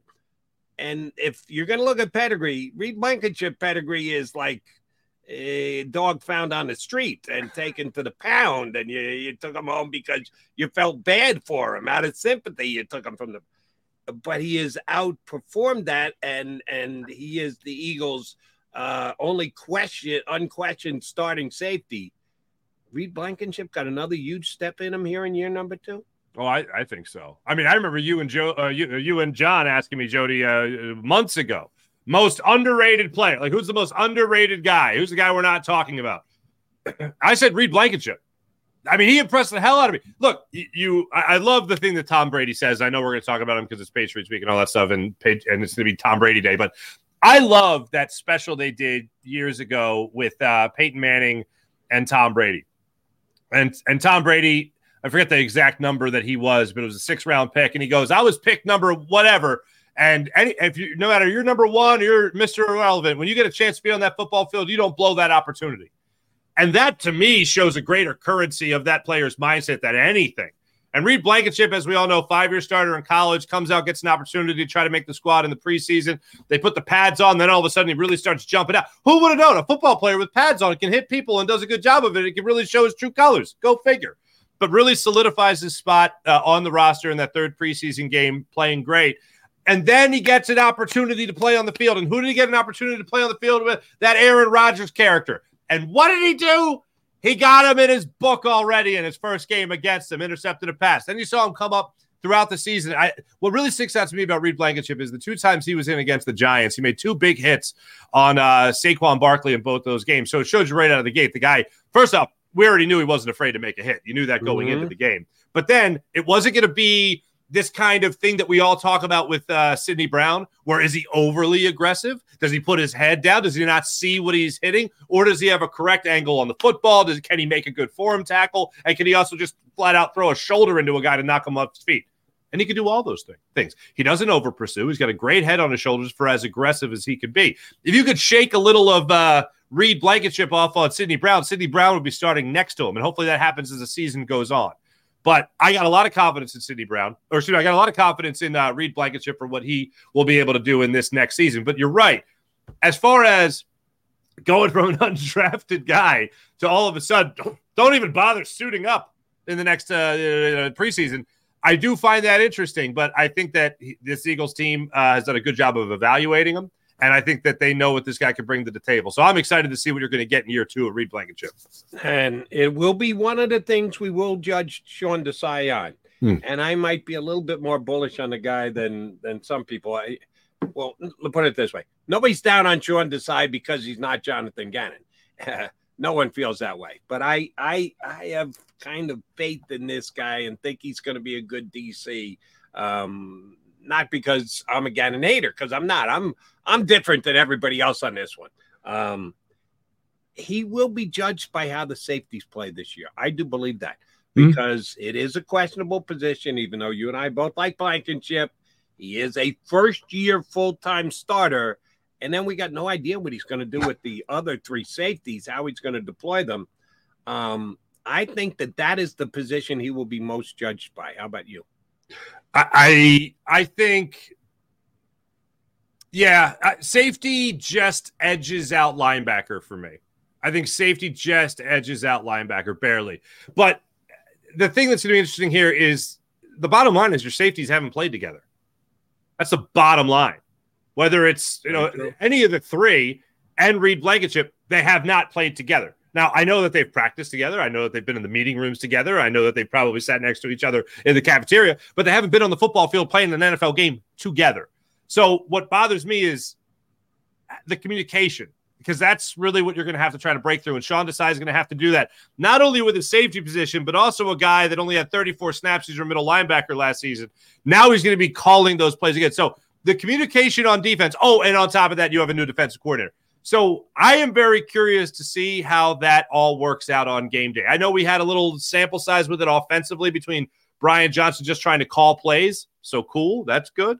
But as far as trying to get the plays into this safety, this core safety group, your middle linebacker now is doing it for the first time. That all hasn't been on the same page yet other than practice. And I know that's not a crazy thing to overcome, but it is something. It's at least a box I'd like to check off before the actual season has started, and the Eagles aren't going to get that opportunity. So that is a concern when I look at the safety position that hasn't played together. And then I also take it a step further and go, okay, hold on a second. If they're having that communication issue, now they have a new guy as the general of the defense, is Nakobe Dean, and that communication hasn't been established yet either. That does give me a little cause for concern. And it's all going to come down to how Sean Desai has prepared the guys to get ready for that moment when it matters most. The reason why I have a little bit more concern about the safeties and the linebackers is the fact that I'm just that big a Nakobe Dean fan. I think he's going to step in. I think he'll be as good as Edwards was, and Edwards was damn good, by the way. So I think he'll be the captain of the defense, and he'll hold up his end of the bargain. I don't have as much confidence, including Reed Blankenship, in any of the safeties. I don't know that any of them will be as good as Nakobe Dean. And here's where I think Sean Desai may throw everybody a curve, and I'd be very interested to see it if he chooses it. Do you use that other safety position as a rotational position? That you have guys coming in and out depending on matchup, down in distance? Because last year, when CJGJ was healthy, he played every snap. Epsy played every snap. When CJG went out, Reed Blankenship came in and played every snap. They did not have it as a situational substitution position at all. Most teams in the NFL do not use situational substitutions at the safety position. Could Sean Desai be a little bit of a groundbreaker there and rotate Evans and Edmonds and Brown depending on the situation? Yeah, I don't know. Groundbreaker sounds way too complimentary. I think that might be the situation the out Eagles of necessity is out what of you're necessity. saying, Yes, Farzy? yes. Look, I watched CJ last night, and I know he said terrible things about Philadelphia. He called us bad names, whatever. I don't care. The guy can play football. He had a nose for being around the football, and I love that he went over to the sideline and he was talking jive to Andy Reid there on the sideline. I thought that was great. But the Eagles are going to miss that. I don't think they have a guy in this unit right now that can do that right now. Maybe Sidney Brown can do it by week 7. I think he's got the greatest chance of doing it, of being your every down safety, more or less. But I do think they're going to mix it up. I think you're going to see Justin Evans come down and play the box. I remember talking to you guys before about Justin Evans coming here, and they want that versatility. They want a guy that's not afraid to go up and play in the box. They want a guy that's not afraid to drop back, obviously, in coverage either. And they have 2 guys that can do that kind of in Edmonds and Justin Evans. But I think ultimately they're just trying to prep that position and have it be ready to be taken over by Sidney Brown, hopefully at the latest by midway through the season. But to answer your question, yes, you're going to see a rotation. You're going to see whatever the game is dictating. The way the game is going will dictate, or what the offense is doing, it will dictate who Sean Desai has there at the opposite safety position to Reed Blankenship. Can I ask? I want to ask this question to you as a fellow Nakobe Dean fan. Okay, you and I have expressed our confidence in Nakobe Dean. Mm-hmm. I am very much looking for. I don't. There's not too many matchups that I would like to see week 1, more so than this Patriots-Eagles matchup in week 1, solely because of the test of the linebacker. Bill O'Brien is not an idiot. Bill O'Brien's had a fine career for himself, even becoming a head coach for 6+ seasons with the Texans, won a couple playoff games down there, obviously has experience at the college level, as we all know. But the Patriots last year were, like, for as well-coached a team as they're supposed to be under Bill Belichick, how moronic was it to really not have an offensive coordinator last year? And then you saw the hit it made to Mac Jones's season and the hit it took to the Patriots offense. They scored 17 fewer offensive touchdowns last year than they did the previous season. That's a horrific drop. But now you have Bill O'Brien calling plays. So if you're Bill O'Brien and you're at least of sound mind as an offensive mind in the NFL, right? You're going to probably be running quite a bit to start out the game. You're going to want to test the linebackers. Stevenson's going to be running the football a lot. And then you're going to see if you can get Nakobe Dean to over pursue. You're going to see if you can get Hunter Henry open in the flat. You're going to see if you get Hunter Henry open downfield, if he's going to be matched up on Zach Cunningham or Christian Ellis. And you're going to be setting up that play action as the game goes on. So if you have big questions about the linebacker position, and I still have questions. I got confidence, but I still got questions as to whether or not they can actually do it. To use your words, Jody, you actually got to see it. I'm curious to see how they're going to just try to get over something simple, something they've seen before, but just haven't seen it from Bill O'Brien yet. How they're going to get past play action, how they're going to cover the tight end, and how they're going to stop the run when it comes to the linebacker attempting to stop the run when it comes to what Stevenson could do. So I look at this matchup as a good first test. Even though Bill O'Brien will be an upgrade from what they did last year, that was just hubris on the part of Belichick. I'm Bill Belichick. I'm smarter than you. I'll prove it to you by doing something that's out of left field. Oops, didn't work, Bill. You might be the greatest coach of all time, but it doesn't mean everything. You're not mighty. It's not everything you touch turns to gold. And I do like Bill O'Brien better. I just don't love the Patriots' talent level. On the offensive line, Mac Jones is good. Mac Jones is solid. He's, I would say, slightly above average quarterback. I don't love their wide receivers. I guarantee you that Bradbury doesn't hold Juju Smith-Schuster at any point in this game coming up on Sunday. I got a couple nice tight ends. I'm a Gesicki guy. I don't know why the Dolphins didn't retain him, but yeah, I like Gesicki too. Yeah. Who really is going to make the Eagles pay a massive price? Who's going to be the game breaker by the Patriots on offense on Sunday? I don't believe there is one. That's why I think they'll be able to keep the Patriots under 3 touchdowns. Well, but let's just put it like this. Yes, I have the Eagles winning this game, but the matchup, if you're going to exploit something, you're going to use Stevenson. You're going to try to beat the linebacking core. You're going to use Hunter. You're going to try to beat Cunningham and Ellis. You want to test that matchup right out of the gate, don't you? I think if you're Bill O'Brien and you're sitting in the meeting room and you're like, okay, What can I look at here? All right, well, I got to test the Kobe Dean, see what he's got. All right, fine. We're going to run the football a little bit, set up play action. And then we're also going to have Hunter Henry run around and see if he can be able to beat these tight ends they're going to be, or excuse me, beat these linebackers they're going to have him in coverage. Like, those are the two things that I look at where it'll raise my eyebrows if the Eagles get beat in that situation in those matchups, but they're not going to get beat in the game overall. That's the only thing I'm saying. Marc Farzetta in for John McMullen for hour number 2 here on Birds 365. We got to get Farzy on the record. John and I went through our playoff teams in hour number 1. My Super Bowl, Eagles, Jets, all green Super Bowl. McMullen's got Bengals, 49ers. Wah, wah. So we'll get Farzetta on the record where he thinks Eagles' record's going to be, who's going to be coming out in the playoffs. We'll come right back here on Birds 365.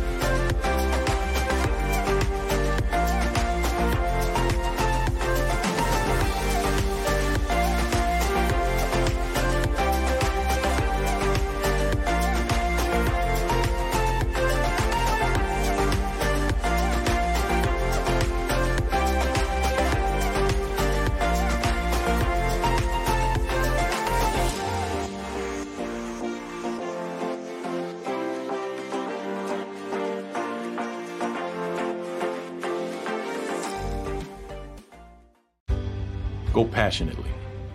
Go fearlessly. Go confidently. Go Birds! Go confidently towards your goals with First Trust, Philly's hometown bank for nearly 90 years, and the official bank of the Philadelphia Eagles. We're focused on getting you over the goal line. So go with conviction. Go with trust. Go Birds! And go forward with us by your side. First Trust Bank, the official bank of Philadelphia dreams. Oh, and go Birds.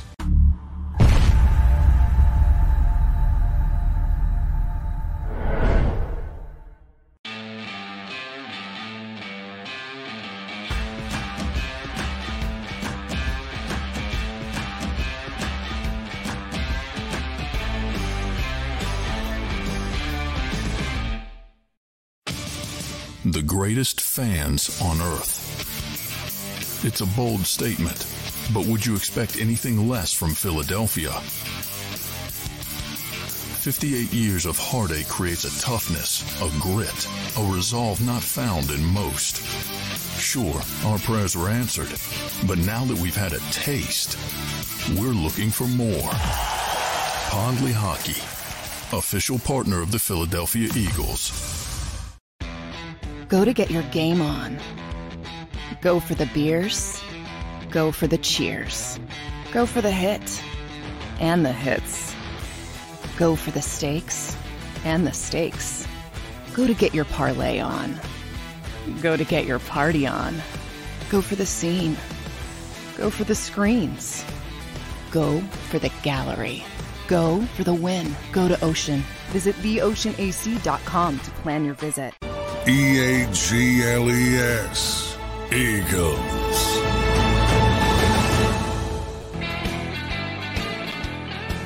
Marc Farzetta sitting in for John McMullen here on Birds 365. Yeah, we're getting ready for the Eagles and the Patriots, but it's not just week 1. It's going to come on Sunday, and we'll be back here next week to talk about it. If the Eagles win, that's great. If the Eagles lose, we'll figure out why. But then they're going to play 16 more games and hopefully into the postseason and hopefully victorious in the postseason and get to a game come mid-February. I'm going to ask Marc Farzetta about how realistic that is in just a second. But I want to get your take on a particular player on the opposition on Sunday because we got 2 varying degrees from our guests, the 2 separate guests this week on how viable a player is going to be on Sunday. And I referred to Ezekiel Elliott of the New England Patriots, who we've known forever as Ezekiel Elliott of the stinking Dallas Cowboys. Cowboys cut him, let him walk away. held out for a while to get a specific level of payday. The Patriots finally got to his number at $6 million, which some people think, what happened to the devalued running back position? If Zeke's still worth $6 million, well, Zeke at the top of his game is worth more than $6 million. He's not at the top of his game anymore. And we're seeing the wear on the tread on the tires. I get that. But two separate guests that we had this week. Jeff Kerr came on and called Ezekiel Elliott the worst back in the National Football League. A little surprised by that. And we had Adam Kaufman on from WBZ up in Boston, who said he thought Ezekiel Elliott could be a James White type back for the Patriots. You remember James White? He was one of Brady's favorites. Yeah, out of course. Backfield, yeah, catching passes. One of the best receiving backs in a National Football League. I think they're both nuts. I don't think Ezekiel Elliott's the worst back in the National Football League, as Kurt told him. And Adam, I'm sorry, Zeke just isn't the guy you want to throw the ball out of the backfield to anymore. When he first came into the league, a young kid coming out of Ohio State, 60, 70 grabs, over 500 yards.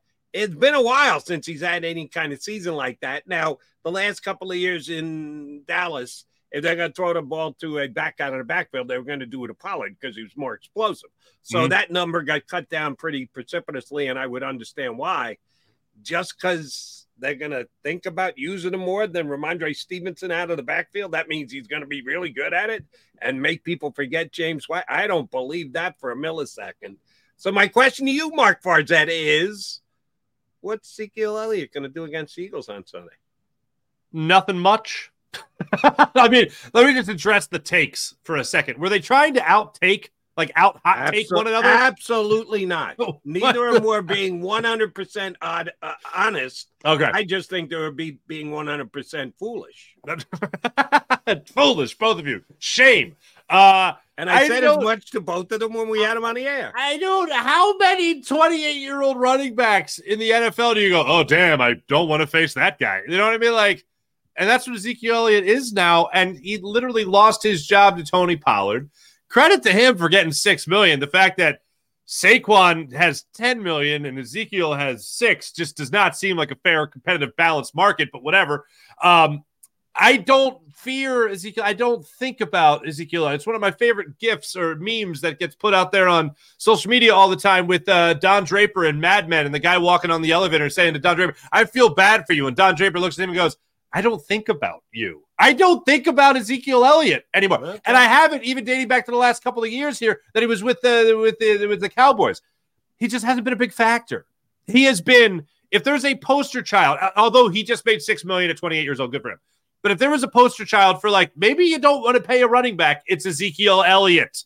Look at it. You got Tony Pollard not only getting paid, you got Tony Pollard making a Pro Bowl over Ezekiel Elliott. And that's why he's not even in Dallas anymore. So when I look at this particular game, nothing sets in with me with the Bill Belichick rotation of running backs where everybody seems to get the last drops out of the Bill Belichick is able to get the last drops out of running backs. I don't think that happens with Ezekiel Elliott. I think Stevenson is a guy that will be their number one guy without question. He'll get catches. He'll run between the tackles. He'll bounce it outside. Ezekiel Elliott is just there to get a couple carries. I look at Ezekiel Elliott like in this Eagles running back room. Who's he getting touches over? Maybe Boston Scott? Maybe, but probably not. I mean, he is so far down the list. The Giants, you know, it's Boston Scott. Oh, if you're playing the Giants, exactly. I might take him over Boston Scott, yes. Yeah, but I don't. Why would I think? I know they got what, 2 running backs on the roster right now. He's one guy that I don't even think that Bill Belichick or Bill O'Brien can squeeze any positive drops out of him or whatever he has left in the tank. All right, I will try and top both Jeff Kerr and Adam Kaufman with a hot take here. Oh, okay. The only running back that will score a touchdown in Sunday's game will be Ezekiel Elliott. Oh, listen to you. That Jalen Hurts will either throw 2 and run 1, throw 1 and run 2 himself. I don't necessarily believe maybe Swift catches, maybe Kenny Gainwell catches one of those 2 touchdown passes. Maybe they don't. I kind of lean toward Goddard, Smith, and A.J. Brown catching the touchdown passes. And the one thing that Elliott was good at still last year with the Cowboys was goal line. He has the ability to run through and over guys, and I think the Patriots will use him in that way. So I expect him to score a touchdown on Sunday. I'll definitely go with that one. Not even a hot take. I think Ezekiel Elliott will get a touchdown on Sunday, and he might be the only running back touchdown scorer, because I don't think that's how the Eagles are going to score on Sunday. I get my score, by the way, and I'll get yours from you in a second at 20. I think it'll be an Eagle victory, getting a cover, and the over is about 45.5. So I think it's going to be an over too. I think Eagles win, cover, and the game goes over. And as I said to Mac, they averaged 29.1 points per game last year. I'm rounding up. That's why I'm giving them 30. Eagles 30, Patriots 20. And one of those will be an Ezekiel Elliott touchdown, because that's why I was taken aback by both of the guys. One made too much of him. One just stone cold buried him. I think he's still viable, and I wouldn't be surprised if he scored a touchdown against them. All right, so you need to get on the record. Eagles, you said your score is similar to John McMullen, not exactly the same. Yeah. Eagles, Patriots, Sunday. What do you got, Fars? I got the Eagles winning this game 27-21. That's my final score for this one. They cover. You feel comfortable about it. There's a little leakage in the fourth quarter there. You feel more confident in the win going into the fourth quarter than you do by the end of it. Let's just say that they come back. It's one of those games where it's the score. It doesn't seem as close as the score indicates, but I think final score is 27-21. The Eagles win this one. And do we have time? Can I throw you one scenario? I want to ask this question. I don't think we've talked about this yet. But you brought up Jalen Hurts and rushing for a touchdown, running a touchdown. Am I crazy, Jody, for this particular very specific thing? So the idea of Jalen Hurts running less has obviously been discussed throughout the offseason. I'm fine with when he runs. It's the called tush pushes that, especially at the goal line, that sometimes get me, okay? And here's what I mean by that. Eagles get in a goal line scenario, it's first and goal from the half-yard line, whatever. A lot of times it feels like the Eagles would just go right to the tush push and get the touchdown, or come up short because they know what's coming and they actually stop it. Very rarely do they ever stop it. But am I crazy just to make one? I feel it's a small request. On that first play at the goal line, is it crazy to just maybe hand the ball to Rashad Penny or Kenny Gainwell or DeAndre Swift, as opposed to have the first thing with your quarterback going head first to the pile? Is that crazy? Is that too cautious? Or is that something that just totally makes sense? No, I got no problem with them just letting Jalen do it. He's that good. He is, which is why it's there for the second down. I think he is the strongest runner on this football team. You can have Rashad Penny. You can have Kenny Gainwell. You can have Swift. Yeah. And I like Boston Scott. I think he's a little tough guy. If I just want to say who's going to be able to move the defender with his physicality more than anyone else on the Eagles team, it's Jalen Hurts. Mm-hmm. So I'm trying to score a touchdown. I want my guy who can move the pile more than anybody else to be the guy to move the pile and get into the end zone. So, yeah, I'm good with Jalen Hurts doing it. Now, I hope they work. Now, the Eagles do little less is more, less practice. Hopefully he and Dallas Goedert or whoever else they're going to use for the pushing aspect behind him are on the same page. The last thing I want to see is Hurts friendly fire. Hurts get hurt from behind by the guy that's pushing him into the end zone. Johnny Mac and I talked about this extensively, and we're on the exact same page. The whole should the tush push be banned? It's an aesthetically ugly play. It's more rugby than football, all that stuff. And people defending it because it's that good here in Philadelphia. The Eagles make it work more than anybody else. John and I both agree. If they had banned it, it would have benefited the Philadelphia Eagles because Hurts can do it by himself. He doesn't need the push aspect of the tush push.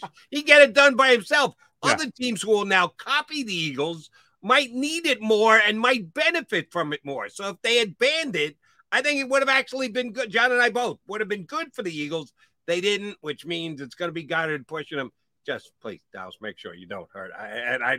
I'm very little worried about this. I think Goddard knows he's his meal ticket too. He's going to want to keep him on the field. He's going to make sure that he does it perfectly and helps him get into the end zone without putting him at a physical risk. Yeah, no, I think he's going to do it. And here's one thing I take Sirianni at his word. When Jalen got the big contract, first time the coach talked there after, he said, well, you're going to run Jalen less now because you're guaranteeing X amount. He said, why would I take his superpower away? Right. I believe that 100%. There's no way they're going to cut back. If they cut back on his rushing attempts this year, it'll be happenstance more than a plan to do it, and we must protect him. No. They want him to continue to be the offensive player that he is. All right, so you got the Eagles winning week 1. How many times you got them winning out of 17 games, Farzetta? Last time I went through the schedule, right? Last time I looked at this, I think I had the Eagles around 12 wins, and I'm still right there. Here's what we do. Let me interrupt you. Yeah. Do this all the time. Been doing it on radio for 30 plus years. If 12 is your number, I'm telling you it can't be 12. You either have to go up to 13 or back to 11. Which way you moving off the not happening 12 wins of the Eagles? I'm moving up. I will put it at least 12, but they're winning 13, baby. I think they're winning 13. Yeah, see, you and I are on the exact same page. I said 12, but if you got to move it, I would move it up, which makes it a strong 12. Mm-hmm. I'm at a strong 12. I love that. You're at a strong 12. It is a strong 12 and a weak 12. I'm at 12, but you think it's not going 12. It's got to go back. It's 11. You're either a strong or a weak 12. Both are a strong 12. That's good. Yeah. Is that enough to win the NFC East? Yes, it's enough to win the NFC East, especially because I think they're going to have the divisional. They're going to have the divisional edge over the Giants. I think they split with the Cowboys, but I think they beat the Giants and the Commanders twice. I hate saying anything about splitting with the Cowboys because that means you lose to the Cowboys at some point.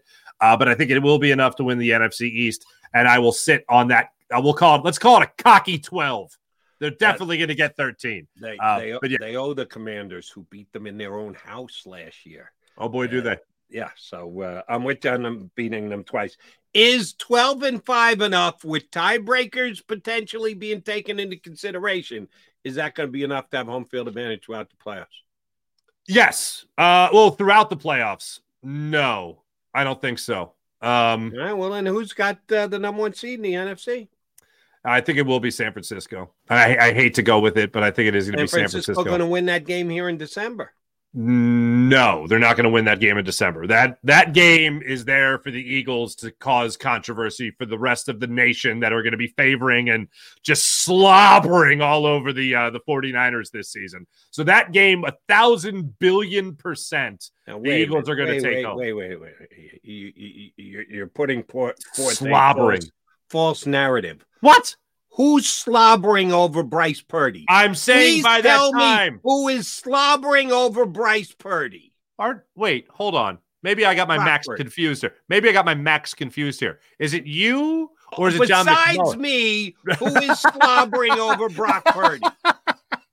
It's not him. It's slobbering over the Kyle Shanahan character. It's slobbering over Christian McCaffrey. It's slobbering over that defense. Everything. Slobbering is only dictated when but they love the Cinderella. You're acknowledging as a player, which Cinderella I sure story. still am. You're right. I'm a Brock Purdy guy. Very few others are. Yes. I don't see the slobbering. There should be slobbering. Well, here's what it comes down to. Okay, are you either the Cowboys camp cancels each other out? So then it becomes the Eagles or the 49er camp. And who are you going to pick if you're the nation? You're not picking the Eagles because God forbid you say something nice about Philadelphia. So you're going to talk about the poor little 49ers and how they had 17 quarterbacks injured last year. And they had to go to the Sisters of the Poor to play quarterbacks. That Marc Farzetta is painting that they never get any national respect from the media. I don't know. Yeah, that's right. I don't know if you heard about this. People like defending NFC champions. They're getting plenty of respect. Oh, and the nation is rooting for their dethrone. We shall see. I think the championship game will be here in Philadelphia because the Eagles will win that regular season game. I think that the 49ers and Eagles will finish with the same 12-5 record, but the Eagles will have the game here in Philadelphia because they win that December game. And it won't be because Brock Purdy goes 12 of 28 with 2 picks. It'll be because Jalen Hurts goes nuts against that San Francisco defense. All right, McDonald and Farzetta. Mac and Marc coming back to put a bow on the show here on Birds 365.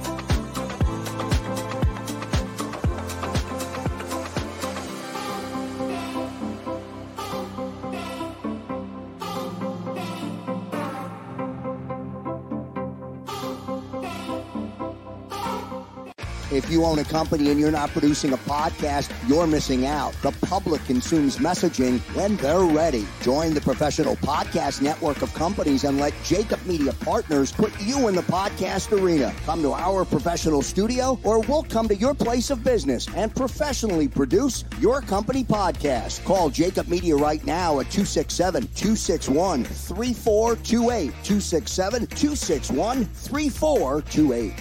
Heading down the shore. Have a ball once more. Here, imaginations run wild and time stands still. Because here, you can find the best of the Jersey Shore, all on one 5-mile island. So leave the old you behind and get lost in the woods. Wild, wild, wild wood days.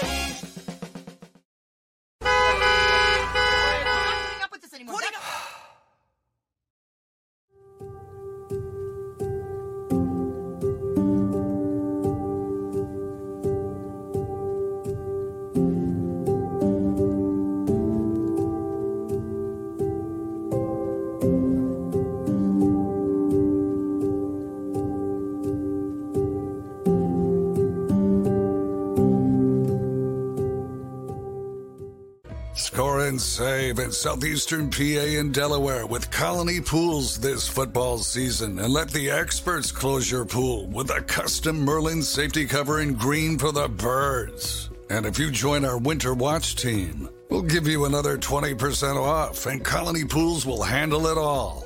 Keep your tiles on your pool, not in your pool. Fly with Colony right now, Birds fans. Visit flywithcolony.com.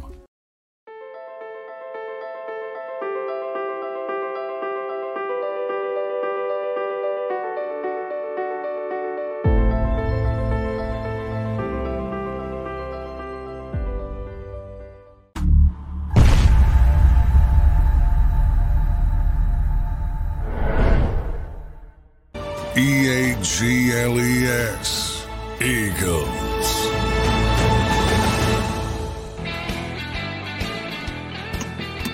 You got Marc Farzetta in for Johnny Mac here on Birds 365. Last couple of minutes before we put a wrap on the week and get ready for the Eagles and the Patriots come Sunday. One quickie here before we wrap this bad boy up. The Yellow Ranger on our comment section here on the stream. I don't know him. We got a bunch of guys who are on here every single day whose names I recognize. I don't know if I've ever seen the Yellow Ranger before, who said, Jody, Eagles are constantly getting disrespected. Yeah, Jody. I'm going to have to prove him wrong. Do you perchance know, Marc Farzetta, who Peter King predict to go to the Super Bowl out of the NFC? Peter King. And I might know him from... Okay.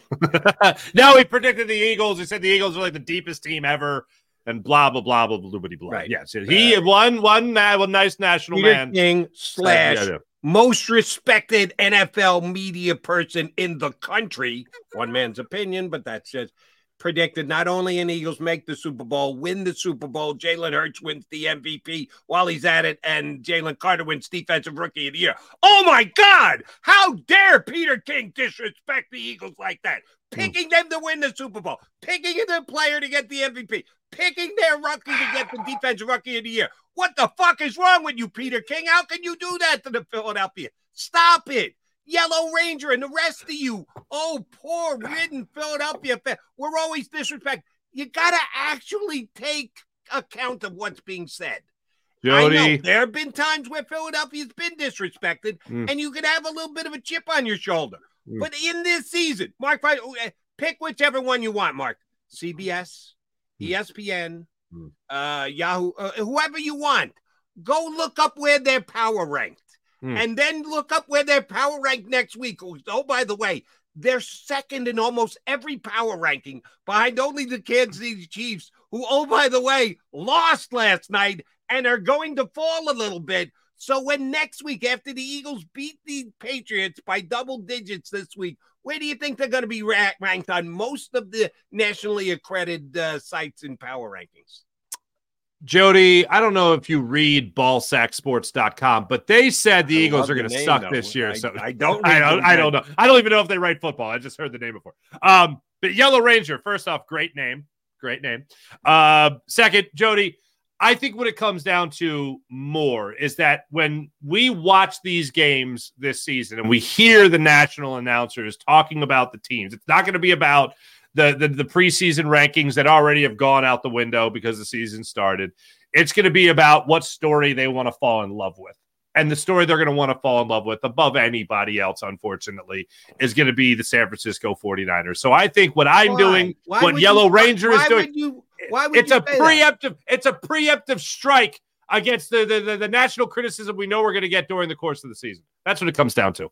But and I don't believe Peter King. I don't believe you're going to go there. You got to have some reasoning behind it. Well, the reason Why behind do you think that the national media will bend over backwards and or be inaccurate or make stuff up? Oh, no, it's not. I'm not saying make. No. It's not going to be making anything up, and it's all going to be what they're actually watching, and nothing of it's going to be made up.